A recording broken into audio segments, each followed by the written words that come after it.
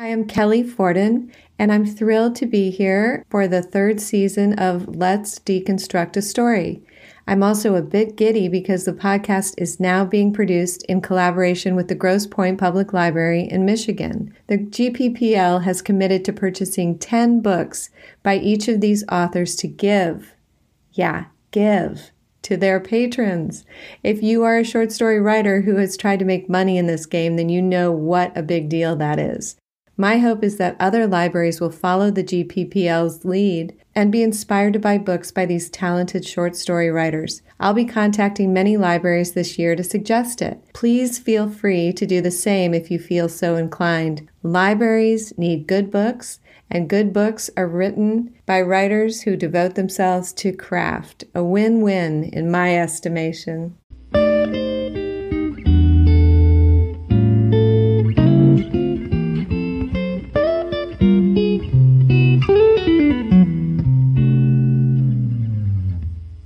Hi, I'm Kelly Forden, and I'm here today with Sarah Micah, and we are talking about her title story, Cities I've Never Lived In, from her collection, Cities I've Never Lived In. Nice to meet you, Sarah. Thank you for coming.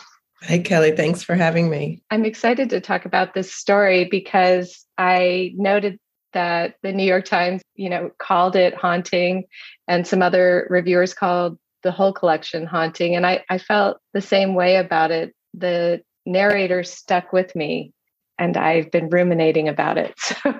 So I'm excited to hear more about the process. One thing I wanted to just go over quickly is the whole collection. If you wanted to just tell us a little bit about the entire collection and how this fits in, and then we'll just get right into the story after that. Right. So the collection, Cities I've Never Lived In, I wrote this over probably a span of 8 years. And I think the stories are put in there chronologically. And the early stories were just sort of stories I wrote, but later on they became stories that were a part of a collection that I saw that way. So there's a little bit of a shift in the middle. And the title story, Cities I've Never Lived In, I definitely wrote once I had a sense of the collection of the voice of the narrator. And the New York Times said, the narrator is common to many of the 14 stories, but I was curious, did you see the narrator, because it's, first person narrator, as the same person throughout all the stories or most of the stories, or a similar person? Yeah, it's interesting because I don't think I did at first when I was writing the stories. I think it happened accidentally because I think it's natural for me probably to write from a point of view of my own voice, which I think is different for other writers. So I think I just naturally kind of fall back on that. And so halfway through, it was probably accidental that it was a similar voice. But then in the second half, I just started to use that voice and kind of play around with it more. And did you find that did you find a trajectory of the narrator throughout all of the stories? I know I'm going to get back to just this one story, but I was curious about in the collection, the trajectory of the narrator for you. Right. I'm working on another book now that has kind of the similar narrator, and I think I'm doing it really differently than I did with the first book. I'm much more aware of it in the second one. Yeah, I think the trajectory is probably like the first half. It's sort of like coincidence that she ended up being similar. So I wasn't really aware of how it would work in a larger sense than just the individual story. And I didn't really think of her having a consciousness that would exist outside the story necessarily or connect to anything else. But then once I sort of became aware of it in the second half, there was a desire to kind of to build story by story into like a larger story that kind of connected it. Okay, well, I'll get into this story in particular since we're supposed to be talking about this one, but I was just curious. One of the interesting things about doing this podcast is that I get to ask questions that you never get to ask the author. And I guess my first question would be about this story as a whole. If you had to summarize it or say, what do you think this story was about? What do you think it's about since you wrote it? I think this story is a funny story to talk about because it's quite different than all the other ones in the collection. I think it's about a trip I took cross country to visit soup kitchens that I actually took, which I don't normally write stories this way. And the story is, for the most part, everything that happened on the trip that I actually took. And so in a way, when I wrote this, it was more nonfiction. Now, sometimes I use my life in stories, but it still feels like fiction. But this one sort of, for the most part, was nonfiction. I didn't really know what I was writing. And then later I was like, oh, it fits in. It doesn't sound different. Like the voice doesn't sound that different, or the way of telling the story doesn't sound that different that it would stand out. If I put it in the collection, it just sort of worked. And I tend to take a long time to write, and it takes me a long time to get pages. So I was keen to stick it in once I realized, it would work and it would add whatever 10 pages to the collection. Mm-hmm. It's always a relief when I can add some more pages to something I'm working on. Yep, I totally understand that. Okay, so in particular, why does the narrator find soup kitchens comforting? I thought that was an interesting moment. Yeah, and I think for the rest of the stories, talking about a story wouldn't necessarily mean talking about me, because a lot of the stories in the collection are, completely fiction or a mix. But this one, because it's different than the others, does mean talking about me more. And that I think I was quite interested in soup kitchens because I had volunteered in them for a few years, and I found that I really liked them. I really liked like a sense of communal eating. And so when you work there, you also eat there. And communal eating without all there's no co-op vibe of how great, we're doing by doing this sort of communal thing. It was just sort of like, here's food, people need food, and we're all going to sit down and eat the food. And that was appealing to me.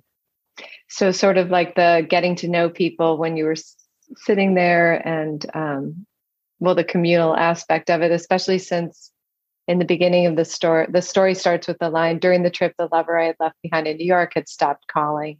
And so that sets you up, the person up for who's reading the story, up for the loss and sort of the idea of wandering and trying to figure out what to do next. So I could see where this narrator in particular, even if it is sort of this narrator, wants to see and talk to people. Is that what you were thinking?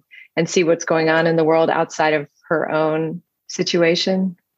Maybe, I'm not the world's biggest talker, and the narrator isn't necessarily either. Maybe more the food kitchens, more than a desire to talk to people. I would probably say for food, like literally to sit and have food can be hard to acquire sometimes, but also more there's physical comforts in just a lot of people around, people sitting. And in our regular lives, we have to talk a lot and communicate and have discussions. I teach for a living, and it's actually quite nice to be in a setting where you don't necessarily have to do that. Like, people are hungry and they need to have food and sit down, and people really in those settings that don't make a lot of small talk. Mm-hmm. Really? Yeah. Yeah. So when you were traveling in particular, would you be working at the soup kitchen and then eating there as well? Or you would just visit them when you were traveling? When I was traveling, I was just visiting them, and I had volunteered before at one in Provincetown for a little under a year. And then when I was living in Greenpoint, Brooklyn, I volunteered. And then I traveled sort of shortly thereafter. And the one in Greenpoint, Brooklyn, that I was volunteering at, I think it was run by a minister. I should know what religion it was, and I don't. It's one of those religions that accept everybody.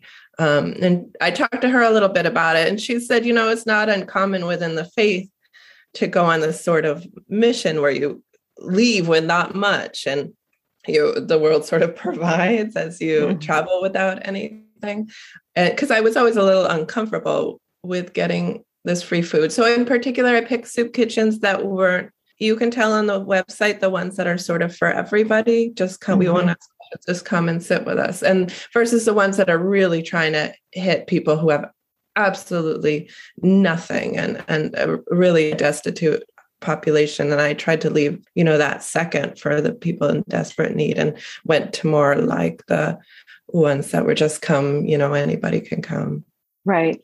And so did someone give you in particular the advice, did that give you the idea to go on the trip when she mentioned these, trips, or what mission trips? Or I think I was just talking about it at the soup kitchen and trying to get a sense of it, if it was an okay thing to do. And I talked to her a little bit about it because, it's a little uncomfortable because I was poor at the time, but I had enough food and enough money to pay rent and doing fine. I wasn't, Right. So what about the actual trip versus the trip in the story? Where did it follow pretty exactly the trip that you took? Or did you leave out some of the cities that you visited?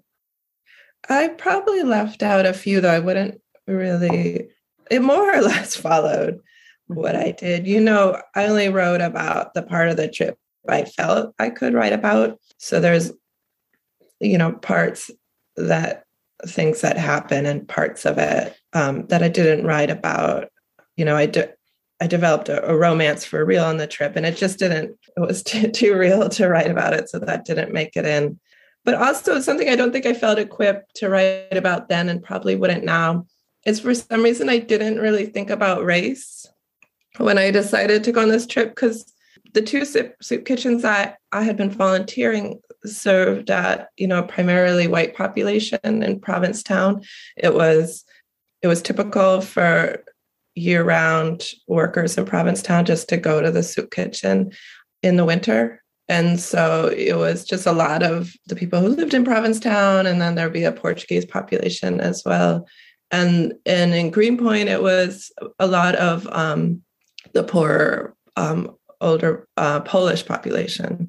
So I just I didn't think race when I went on the trip. And now each soup kitchen, I would end up going into the poor part of each city. And you realize pretty quickly you were going into the Black areas, which I didn't really realize that cities were structured in that way. It was very eye-opening for me, city after city, that I would just pick a soup kitchen, online and just head into clearly a Black area and a lot of a large Black population inside the soup kitchen. And I started to really see the segregation of our cities, which was eye-opening for me, was something I really didn't know. And when you do 10 cities in a row, you really see it. And I just didn't, I think I wrote a teeny bit as a little bit of a subtext, but I couldn't really write about it.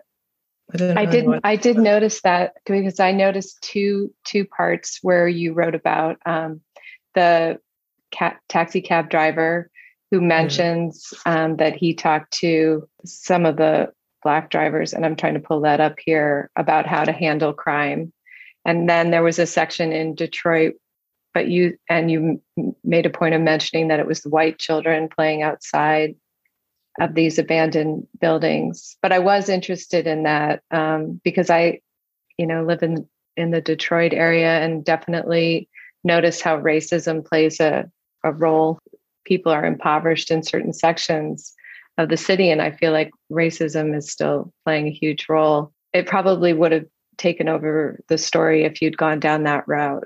I just didn't have enough knowledge. I still don't, just to feel comfortable enough to write it. And you have to feel, I guess I could have picked to write about my discomfort writing about it, but you have to feel quite comfortable in a certain world to not be hyper conscious as you write it, and I just didn't have a way to do it. Well, another thing I noticed was because I live in Detroit, I was noticing a lot about the taking of pictures, and the narrator is always wanting to take a picture, but never knowing how it will be taken. And that's a big thing that happens in Detroit, especially before it started to be revitalized, people would come in and take pictures of abandoned buildings or it was kind of, I forgot what they called it. There is a phrase for it because I had never heard of it. And in a review of my book, somebody mentioned it. I'll think of it during the course of the interview because I hadn't heard of it. In general, how did people react to having their picture taken? Or did you actually take a lot of pictures? Because in the story, she takes a few, but not that many. Yeah. And again, the story in particular, different from the rest of the collection, is more about me. So I'm not a real photographer. I did have a desire to capture what I was seeing in some way. And I didn't find that people didn't want their pictures taken, but there was it created separation between me and the other person. They're like, oh yes, this is the moment when you'll want to take a picture of me, because this person who lives here play in a certain role. And that was uncomfortable. I think I maybe took 2 pictures and that was about the trip. I know it is. It's a weird thing to want to capture a moment, but then to be seeing something so sad too, that it's hard to know how to handle that. Yeah. And it wasn't like pictures to show people, oh, here's my, here's for my trip, but just for yourself, because you're seeing it. And once you walk away, that moment is gone. I think it's natural to want to have it in some way. Right. I know you had a moment here where it says, when I finally took a picture, it was of a man begging near Slow's barbecue, which I know really well. Yeah. And then he says, the narrator says, do you mind that people take your picture? He said that he didn't. People want a picture of the homeless, he said. Then it was clear that he wanted me to move along. I mean, in some ways, I felt like this understated way of capturing how this narrator is only in this moment for a little while, and yet the people in the story are in this moment forever. This is their life. I felt like the way that you captured that was very moving without any editorializing, you know what I mean, on either side of it. There was another part that you did it, well, a couple times. So I had this feeling of fragility throughout the whole story. And I felt like, oh, she must have said fragile a lot, but you didn't, because I looked it up. You only said fragile twice and then fragility once. But I felt like I felt like the narrator was very fragile emotionally, and everything around was, so fragile. And then you said another point, which I thought was really prescient or whatever. I thought that those few people passing out food with their hands in little plastic gloves and their cross behind them should not be our major defense against the kind of poverty. As a defense, it felt hopeful, frail, and largely hidden. And I wondered about the feeling in the story I got was that there was a very marginal group trying to take care of a huge problem, like a very small group of people trying to take care of a big problem. And that was such a beautiful moment where not beautiful, but I'm trying to think of, it just was so succinct. You know what I mean? That's exactly it, right?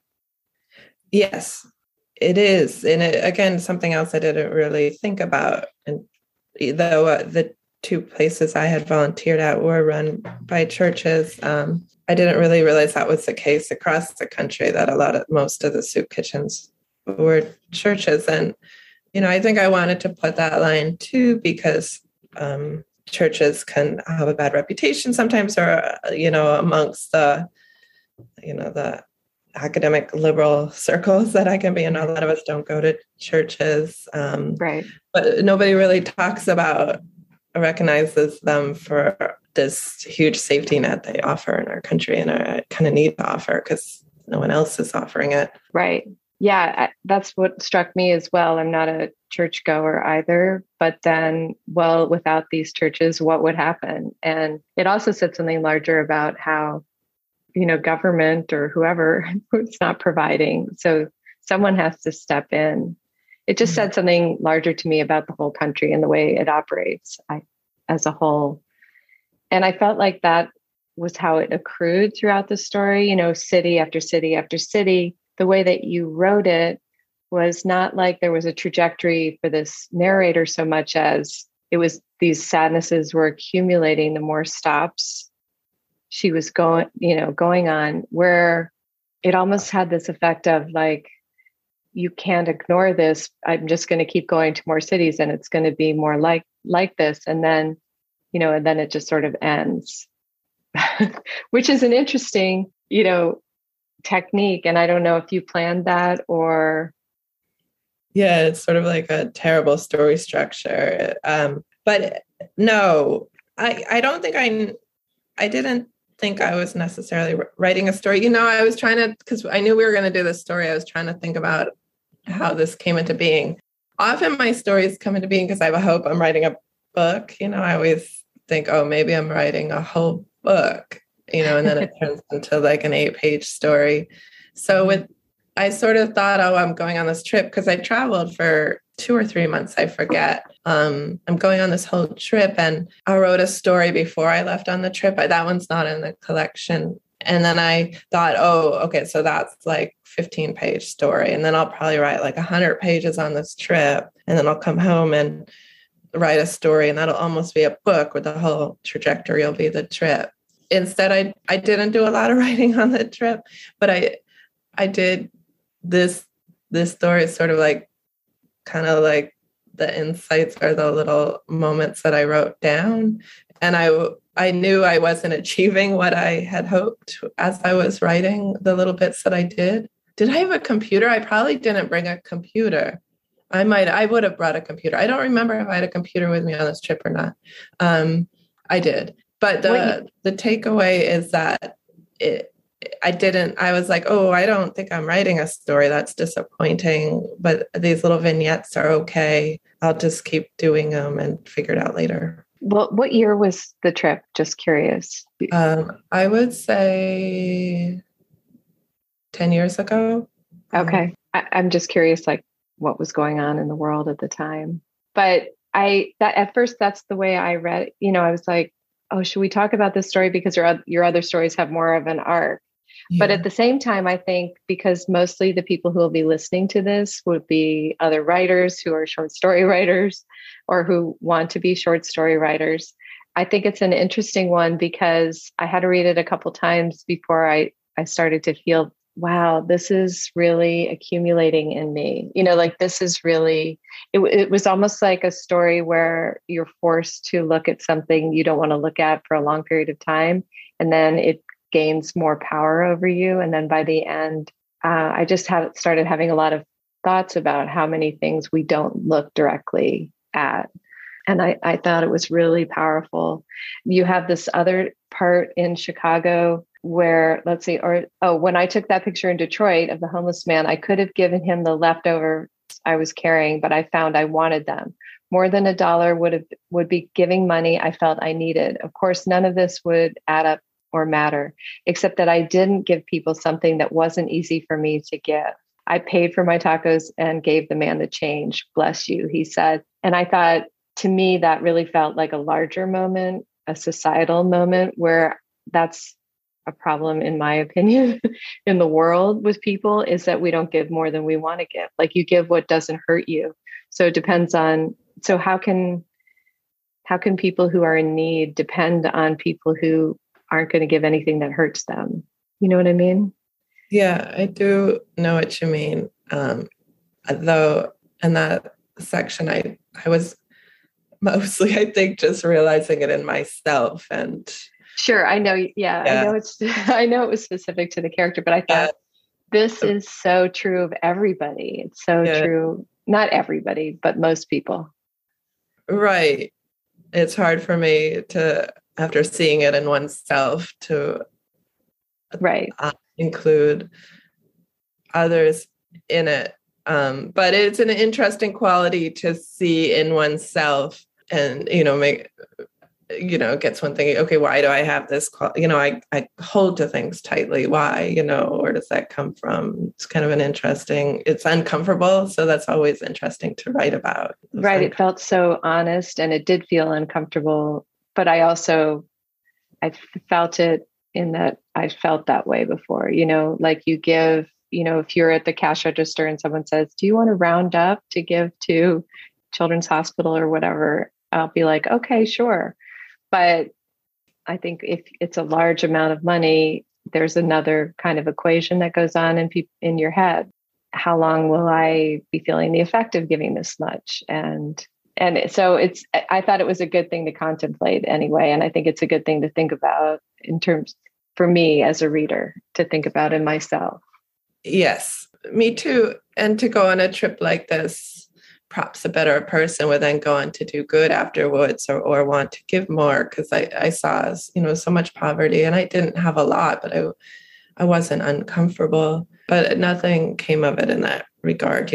I gave not much on the trip, and this, I'm sort of interested in all the gray, murky areas, like people who don't have experience with soup kitchens, if they'll hear someone maybe didn't want the food that was given out that day, because the soup kitchen I worked at Greenpoint, we also gave, the people would eat, but also take a bag away, or they got to pick their things. And sometimes they didn't want the things. It wasn't to their liking, that food, or they wanted a different food. And poor people are no different than any of us that sometimes don't like the food and don't want to eat it, or try to get their hands on something different that is at the soup kitchen. And then the idea of giving poor people money because they can then get what they want. And I think people think, oh, they'll get alcohol or they'll get this or that if they get money. So I was sort of very interested in those ideas. And I do remain interested when I hear the news or different pilot programs.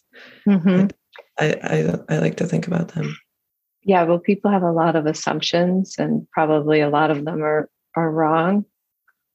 But people don't generally get close enough to the problem.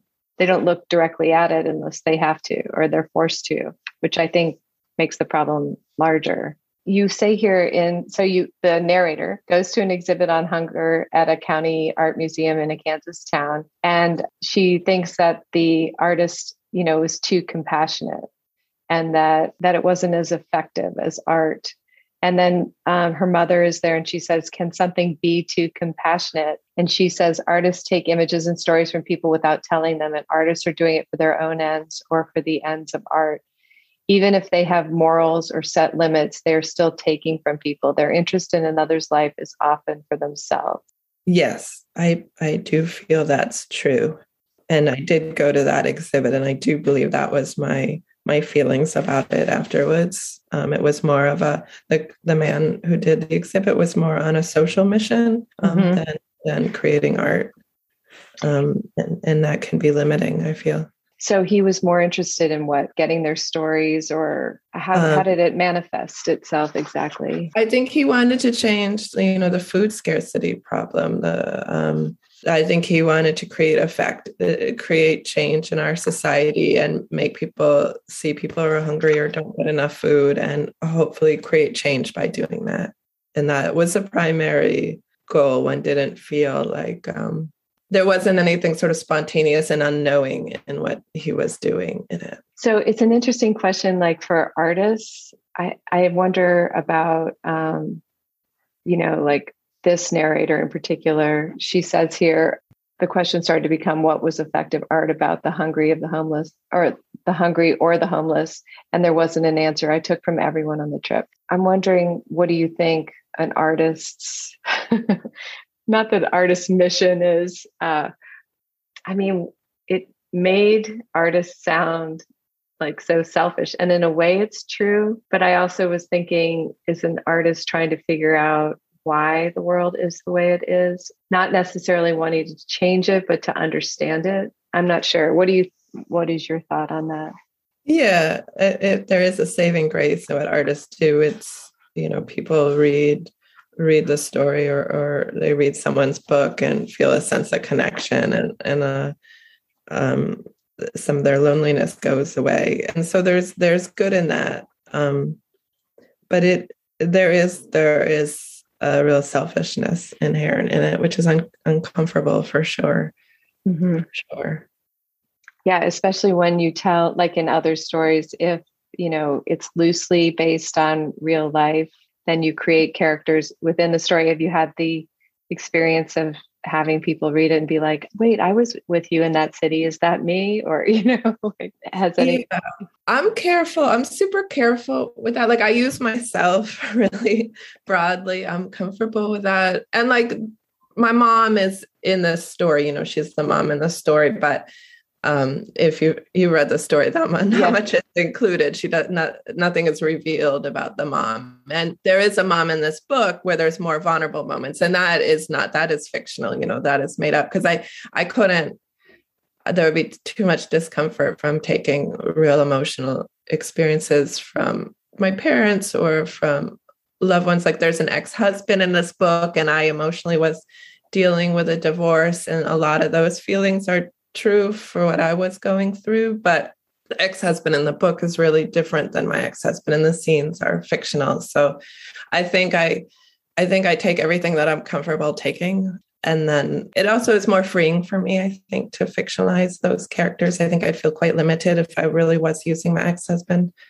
as a character. Yeah, I was reading something by, Jeffrey Eugenides, when he wrote one of his books set in Detroit, Middlesex. And he was saying how coming up with the main character was, took all of his imagination. So he set the story in places he was familiar with, among people that he was familiar with. And I've done that in stories too, like, set the story in a trip and, but then have all the characters different who are actually there. So is that something you do? Like you use the settings that you've been in and then fashion the story in those settings? Or because some people are better at, coming up with characters. Some people are better at coming up with settings. I would rather just use a setting I've seen so I don't have to think too much. So I'm curious. Yeah, I think it changes. I think it probably, with most writers, what feels the most creative or most like something dark, unknowing water you want to jump into can sometimes involve using my memories or like the cities I've never lived in, for instance, is set in Maine. And now I'm originally from Cape Cod. So I was quite used to and it's coastal Maine. I'm quite used to coastal communities, but I didn't feel that creative writing about Cape Cod. It's like a small town I grew up in. It felt kind of limiting, but Maine felt wilder, and I'd visited, so I could just write it, but it also felt like I could make a lot and felt unknown and dark and something I could just go into. And I didn't feel that way with Cape Cod. That makes sense. Okay, there's one section I wanted to talk about. It says here, I was thinking of King's Bookstore in Detroit, how when I walked in, the woman behind the register had said, "Oh, you've been here before." And that was something that someone else mentioned about your stories, how like there are doppelgangers or there's someone that, looks like another person. What do you think? Did you know you were doing that, or is that something you think about often?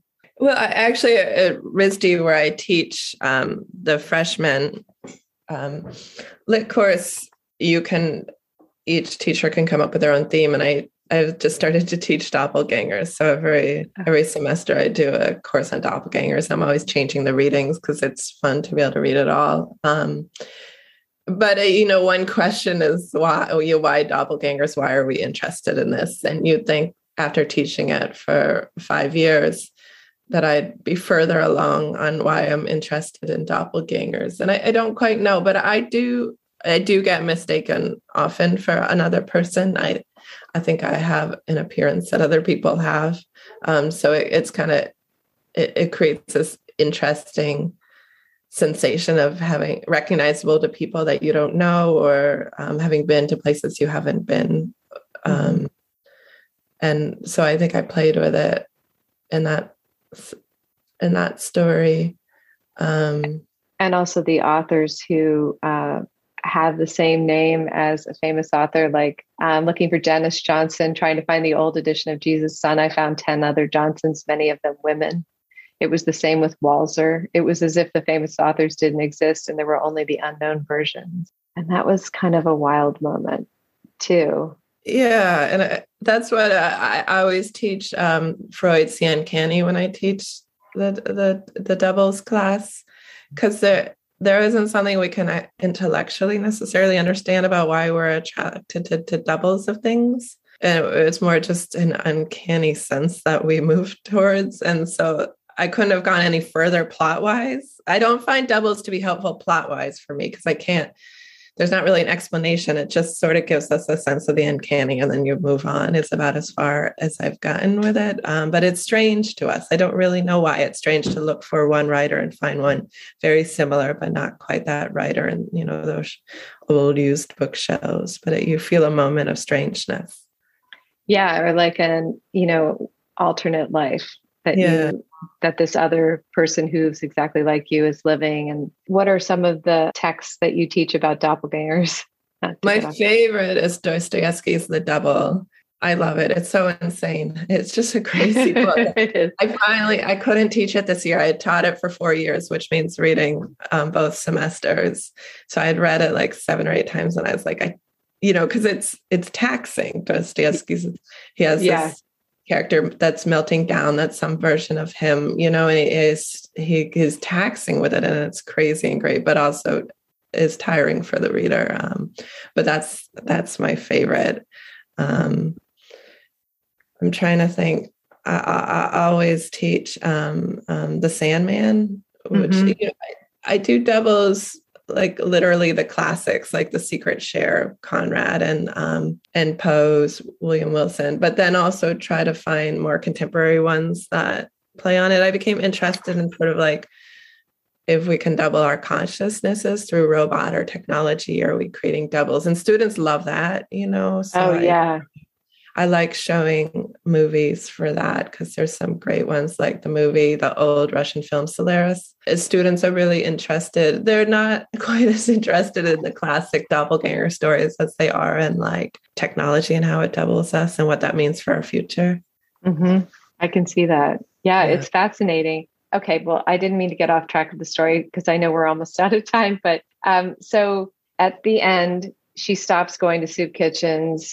She stays in Memphis. She goes through Louisville, Cincinnati, Columbus, and Pittsburgh. So it's starting to go by faster. And it feels as if she's getting to the end of this trajectory. Why does she stop going to soup kitchens? When I was looking back on the story this morning, I think I stopped writing after a while. I think I was, because the experiences felt really new.